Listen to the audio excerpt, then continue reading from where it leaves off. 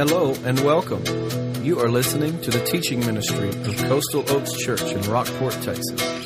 It is our hope that you will be encouraged and that your desire to follow Jesus Christ will be challenged and strengthened as you listen to this podcast. For more information on location, service times, and what to expect on your next visit, go to coastaloakschurch.org. Now grab your Bible and study along with us as you listen.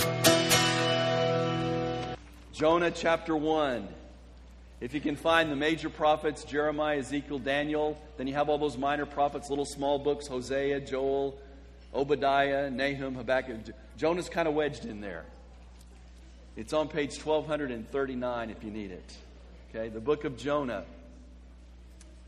When my son was about 3 years old, we lived on a very busy street in Arlington. And he got out in the front yard one day. We were doing something. I don't remember exactly how this happened. But he took off running out into the road. And cars were always racing down the road. There were cars parked on the side where you couldn't see if a child would run out. And I hollered, "Cameron, stop!" And I think the tone of my voice was such that it scared him. And he kept running. Because he didn't know. He thought he was in trouble. Finally, I got his attention. And I ran over and grabbed him. And I said, "Son," and he was just shaking. I said, "Son, I was trying to protect you. I wasn't mad at you." And it took a while because our little son, you just have to look at him and he'd cry. So that was one of those tough times where as a parent, I just wished I could have stopped him without yelling at him. We're going to look at a passage in Scripture where God tried to get the attention of an individual. And instead of stopping and listening, he was afraid and he ran. Book of Jonah, chapter 1. Y'all there? Let's begin in verse 1. The word of the Lord came to Jonah, the son of Amittai, saying, "Arise, go to Nineveh, the great city, and cry against it, for their wickedness has come up before me." Verse 3. But Jonah, he didn't go, did he? But Jonah rose up to flee to Tarshish from the presence of the Lord. You might say it this way, but Jonah ran. So he went down to Joppa. He found a ship which was going to Tarshish. He paid the fare, went down into it to go with them to Tarshish from the presence of the Lord. He's running from the presence of God. Verse 4. The Lord hurled a great wind on the sea, and there was a great storm on the sea, so that the ship was about to break up. Then the sailors became afraid, and every man cried to his God. And they threw the cargo which was in the ship into the sea to lighten it for them. But Jonah had gone below into the hold of the ship, lain down and fallen sound asleep. So the captain approached him and said, "How is it that you're sleeping?" And I wonder what tone of voice he used. Probably shaking him. "How is it that you're sleeping in the midst of all this? Get up, call on your God. Perhaps your God will be concerned about us so that we will not perish." Isn't it interesting? The godly one, the one who knew the Lord God, is the one running, hiding, sleeping, apathetic. And these pagans are saying, "You pray to your God. Maybe he can get us out of this mess." Verse 7. Each man said to his mate, "Come, let us cast lots so we may learn on whose account this calamity has struck us."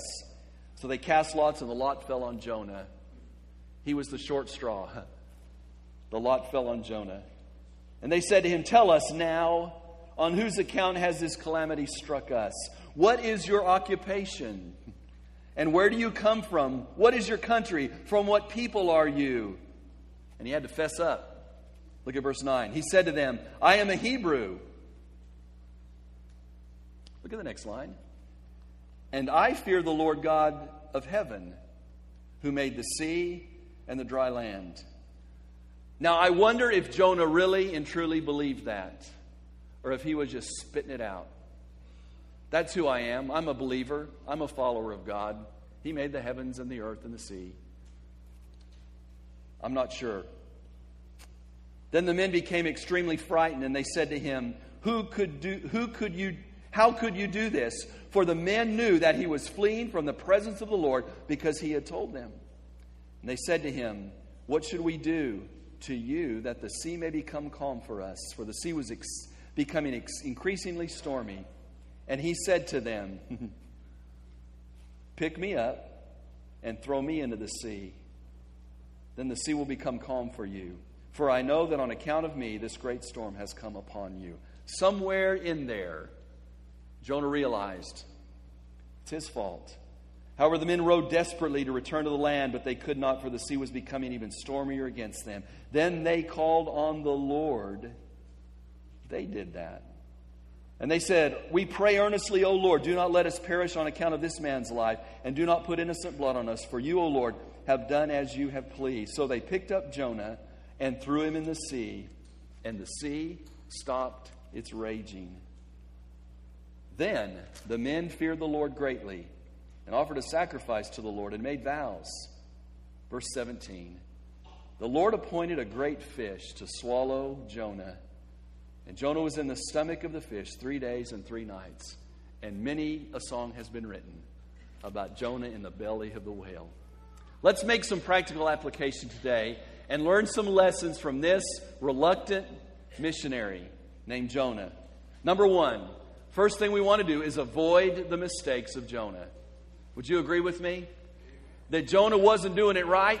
He finally got it, but by and large, Jonah wasn't doing it right. So let's look at some of the mistakes he made and make application for us. First mistake, he was preoccupied with his own agenda. The first mistake we want to avoid is becoming preoccupied with your own agenda. Preoccupied with your own agenda. In chapter 1, the Bible says that God, the word of the Lord, spoke to Jonah saying, "Go to Nineveh, that great city, because its wickedness has come up before me." Basically, here's what God says to Jonah. Jonah, there is a city that's so bad that it's on my heart that I need to send someone to preach to them about my grace and my love. And Jonah, you're the guy. But Jonah rose up to flee to Tarshish from the presence of the Lord. Jonah is thinking about Jonah. "Oh, Pastor, I'd never do that. I would never hear God really speak to me like that and be so preoccupied with my agenda, with my plans, with my things, that I wouldn't hear the voice of God." That's the way we live, isn't it? Aren't we there all the time? So preoccupied with family, with jobs, with career, with stuff, with relationships, with acquiring, with climbing the ladder, with making things fit in our life, with trying to put the puzzle together. Sometimes we're so preoccupied with how things aren't going right for us that all we can think about is how messed up my life is. And God is nudging, God is speaking, He's knocking. First mistake Jonah made, he was preoccupied with himself. Are you preoccupied with yourself so you don't hear the call of God? Or maybe when you hear it, you don't obey it. When I was a teenager, I was out in my front yard and doing something. I heard this loud crash and then screech. Usually when there's a wreck, you hear the screeching and the crash. But this one I heard this crash and then screeching tires. And I looked up just in time to see my neighbor buddy down the street plowing into the car across the street, a parked car. And he moved it like 6 car lengths. And I ran over there to see if he was okay. Of course he was okay. And he's kind of scrambling around and asked him what happened. And I looked at all over the seat were French fries and a Coke and a burger, I think. And I said, "What happened?" He said, "Well, I was eating my French fries. And I just got off the road and hit that car. Totaled his dad's car and the neighbor's car. And it was bad. It was bad. All over some French fries." Ooh, man. Could you teach him some lessons? Don't you know that French fries can wait? Don't you know that French fries aren't good for you? Don't you know that French fries aren't supposed to be eaten while you're driving down a busy residential street? Don't you know that the most important thing is driving that car and keeping your eyes on the road and not being preoccupied with your dinner because your number one task is to drive the car? We could preach that lesson, couldn't we? Here's what God says through His Word by application. Don't be so preoccupied with the French fries of your life. They might wait. That you take your eyes off the central task of responding to the call of God. Number one, let's avoid the mistake of being preoccupied with our own agenda. Letter B, let's avoid this mistake of being prompted by God, but being oblivious to His promptings. I like that word oblivious. It sounds good. Oblivious. Totally not even getting it. We had a teenage boy for a while. He outgrew that, sort of.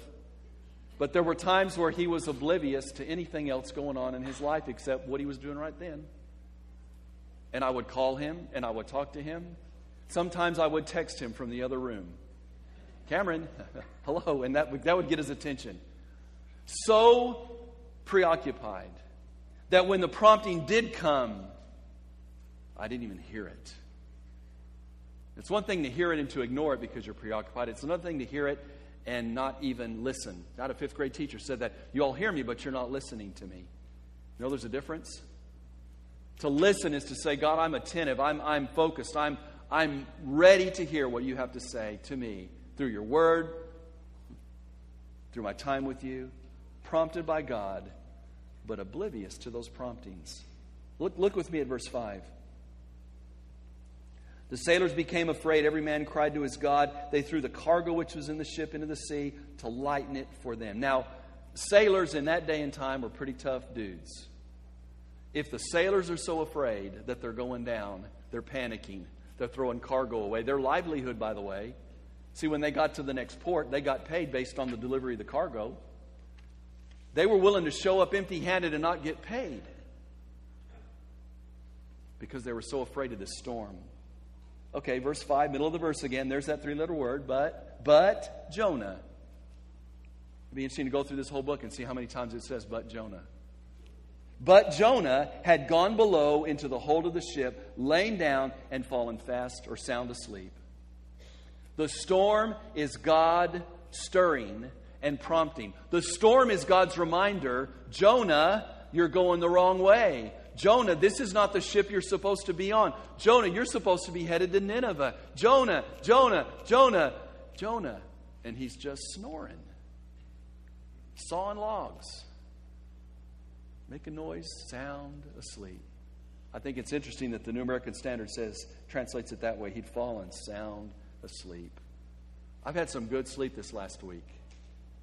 Just some of those nights where you're just so sound asleep when you wake up, you think you've been asleep for 5 minutes.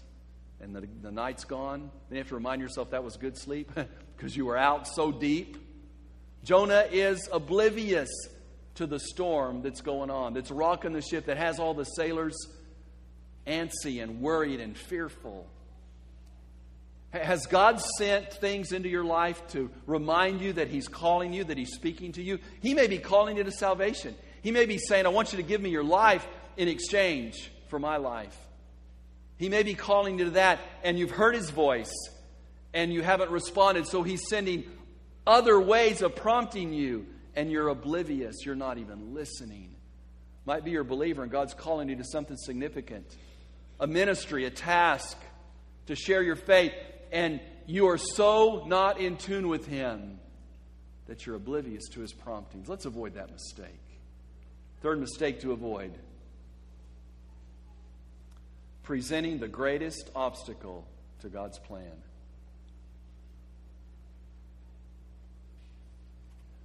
Now that's a scary thought. But here's a boatload of men who need the Lord too. And Jonah's not focused on them, he's focused on himself. There's a city called Nineveh that God is already working in. We know that because as we read the story, God has a great move of revival in that city. God's already at work. All He needs is for Jonah to obey and go and respond by faith and present the gospel to that nation, that people.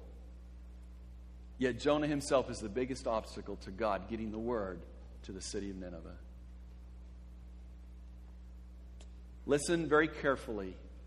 If you're a believer and you're living in sin, you may be the greatest obstacle to your neighbors, to your family, to your coworkers, to your schoolmates coming to Christ. You may be like Jonah. You may have this mandate from God to make an impact on your world, but you're in sin and you're the obstacle. Sounds pretty unusual, doesn't it? That God would use you, yet you're the obstacle? Just like Jonah. God wants to use Jonah, yet he's the obstacle.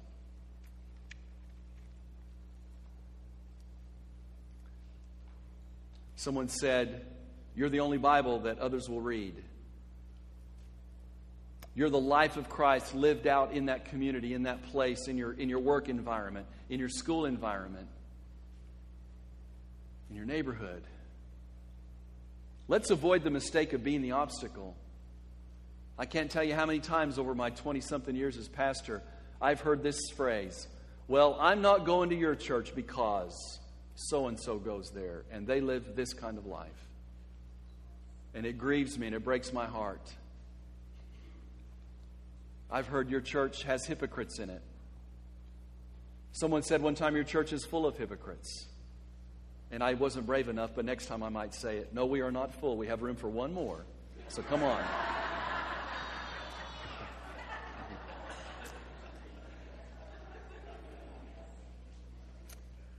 Let's avoid those mistakes, okay? So we're going to avoid the mistakes of Jonah. Let's accept the mandate of Jesus. Number 2, accept the mandate of Jesus. Now, we don't live in the 8th century BC where Jonah lived. We don't live in that day and time that he did. We live right now, right here. And our commission is taken out of Acts chapter 1, verse 8. So let's look at that together. Keep your bookmarked in the book of Jonah because you won't be able to find it again. Now, y'all could probably recite Acts chapter 1, verse 8 without us reading it, but I want us to read it. If you don't have it highlighted in your Bible, it needs to be highlighted. This is one of those commissions that Jesus gave His disciples. This is the mission statement that we use as a church to build our mission strategy. Acts 1:8, but you will receive power when the Holy Spirit has come upon you, Jesus says to His disciples,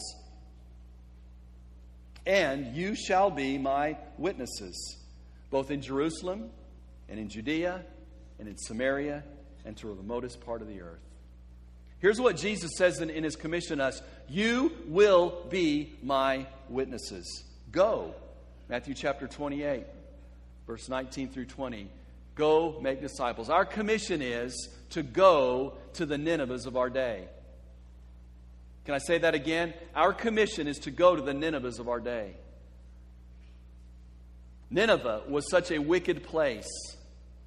The people around that kingdom, the Assyrians, feared them. They would take their captors, behead them, and they built an arch into their city with the heads of the people they had conquered. They were bad. They were wicked. And God called Jonah to go to them. It's part of why he ran.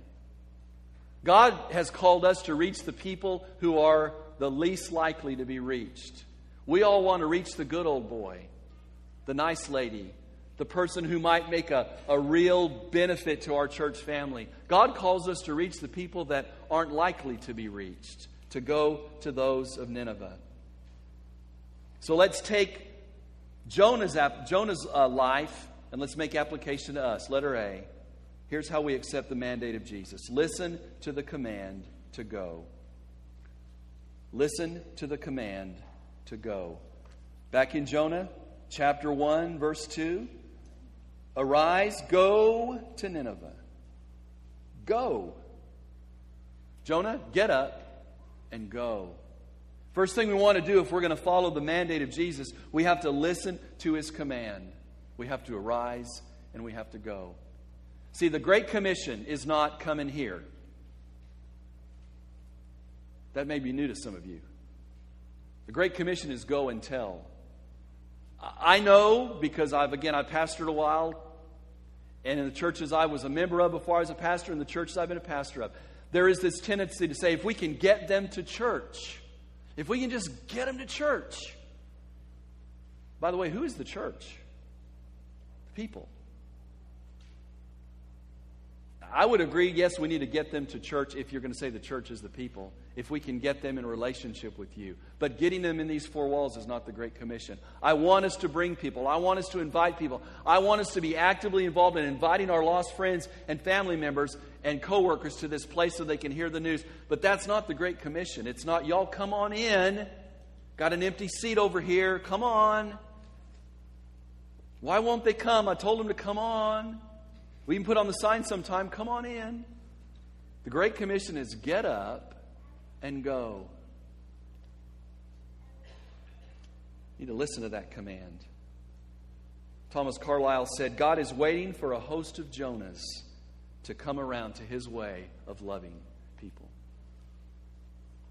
God is waiting for a host of Jonahs. Jonah finally came around to God's way. We'll look at this in chapter 3 in a minute. Finally came around to God's way of loving people. That's what God wants us to do. See, this sermon isn't about a person necessarily running from the Lord, but God may make that application. This is a sermon about us getting in the way and not fulfilling the commission God has called us to. Listen to the command to go. Did you hear it?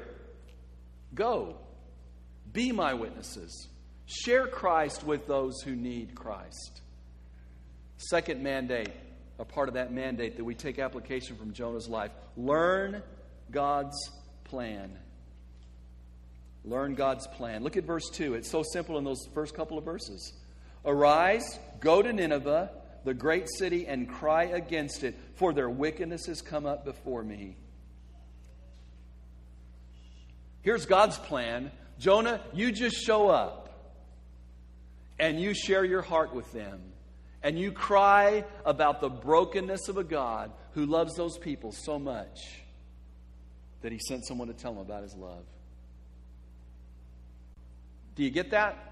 That God loves others so much that He would send us. When our teams have gone to Nicaragua, Guatemala, next time it's going to be Guatemala, I think, to drill a well, they don't just go to drill a well. They go to say, God loves you, and He sent us to tell you that God loves you.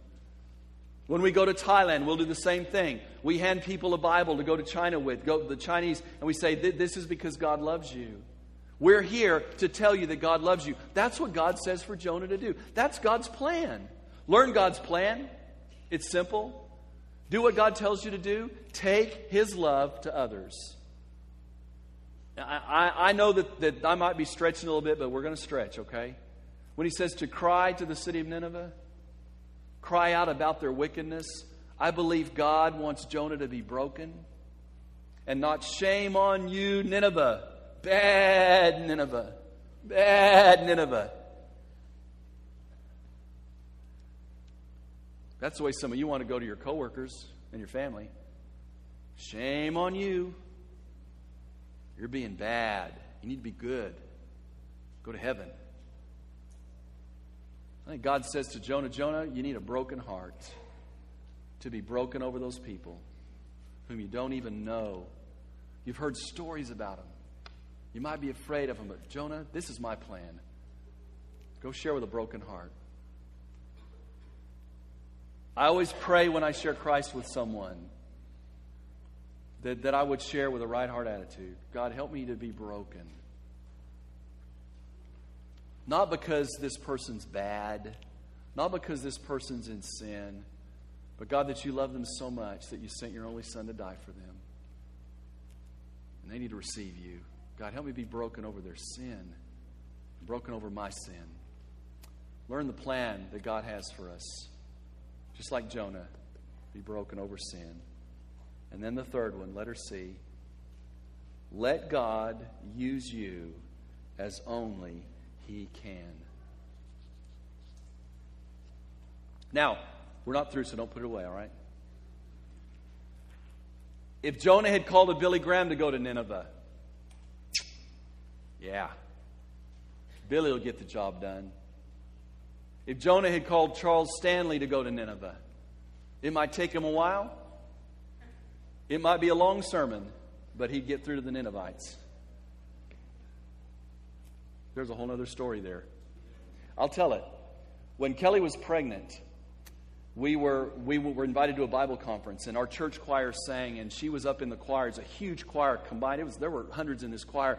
It was a long. Can I tell this? I guess I've already started. Might as well. This long Bible conference, and Charles Stanley preached at that, and he went on and on and on. You know the stuff we see on TV and hear on the radio? It is edited. Because he says stuff over and over. And anyway, so I'm getting restless. We've been sitting there well over an hour. It's going an hour and a half, 2 hours. And I'm thinking about my pregnant wife in the choir. And pregnancy does something to your bladder. You know, it's almost like those little kids in there say, I'm going to find that place and push right now. Well, she is about to explode. And so I spent that worship service praying for her because she couldn't leave. I mean, this huge conference, and she'd have to walk down and all that. So she made it through, obviously. But anyway, that was my Charles Stanley aside. It might take him a while. That's where I was going. But he would get Nineveh converted.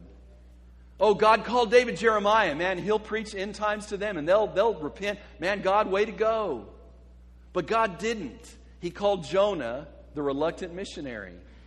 He called Jonah the guy that was so oblivious, went to sleep while God was still trying to shake the boat to wake him out of it. And look at chapter 3 in the book of Jonah. Verse 1. This is a whole other sermon. Now the word of the Lord came to Jonah a second time, saying, Arise. What's the word there? Go to Nineveh, the great city, and proclaim the proclamation which I'm going to tell you. So Jonah arose and went. I like that. Instead of but Jonah went the other way, this one, Jonah arose and went to Nineveh according to the word of the Lord. He was in on God's plan now. Now Nineveh was an exceedingly great city, 3 days' walk. Jonah began to go through the city 1 day's walk. And he cried out and said, Yet 40 days and Nineveh will be overthrown. Then the people of Nineveh believed in God. And they called a fast and put on sackcloth from the greatest of them to the least of them. Can I translate that or paraphrase that? God sent a revival to Nineveh, a pagan, godless, wicked city. And he used Jonah. But what was so great about Jonah? You ready for this? Are you ready? He went. And he did what God told him to do. That's all. He just said, finally, okay, God, I get the message. Enough of being a great fish indigestion for however 3 days. I've had it with that. Again, a whole other sermon. But Jonah finally goes. And he allows God to use him as only God can. When I was the MC of the Gospel Music Festival, I did that a couple of years back before they got somebody that really knew what they were doing. I would have the responsibility on the platform of making announcements and all, that the MC does. And in those days, it was a smaller deal. And somebody came up to me as the MC and gave me some car keys and said, somebody left these car keys. Would you announce that? So, sure. So next break we had between one of those mini quartets, I stepped up and I said, we have someone's found a set of car keys. And as I was making the announcement, I looked over to the side there in the little kind of backstage thing, and the guy who brought the car keys was standing over there like this. He was waiting to see that the car keys got found. I thought, that's cool. He just didn't hand them to me. He wanted to be sure that those car keys got to the people and were found. And we found the person who gave them their car keys, and that guy thought that was cool. I just have this picture of God waiting on the sidelines, saying, here's the car keys, here's the answer, here's Jesus. Deliver that message, will you? Stand up as the MC and announce, God has sent His one and only Son to die on a cross to pay the penalty for your sins. Receive Him by faith. And God the Father is waiting in the sidelines like this. Who's going to respond? I can hardly wait. Now, the only way God can wait for the response is if we make the announcement. Jonah learned it's all about making the announcement. How are we doing at announcing the good news? Let's learn our lesson from Jonah. Let's be the people of God. Let's share our faith. Let's follow Him. Will you pray with me? Heavenly Father, we give You thanks for the day. We give You thanks for Your word. We give You thanks for the testimony of a man like Jonah who could run one day and surrender the next. Lord, I thank You that You call us out to be Jonahs with a broken heart for the sin of the world, that we would share our faith, that we would go to others. Lord, whether You've called some of us to leave this place to go on mission for You, to another country, to another state, to another land, whether You've called some of us to go on mission in this city, or whether You've just called some of us to go to our coworker, our classmate, our neighbor, I pray we would get up and go. Lord, I trust today as you've spoken to some that we would obey. And in just simple obedience, say, Lord, here am I, send me. God, it may be today that you're calling someone to place their faith in you through your Son, Jesus. I pray that today would be that day, that they would make a commitment of their life to Christ and surrender all to you. We give you this few moments of invitation and commitment.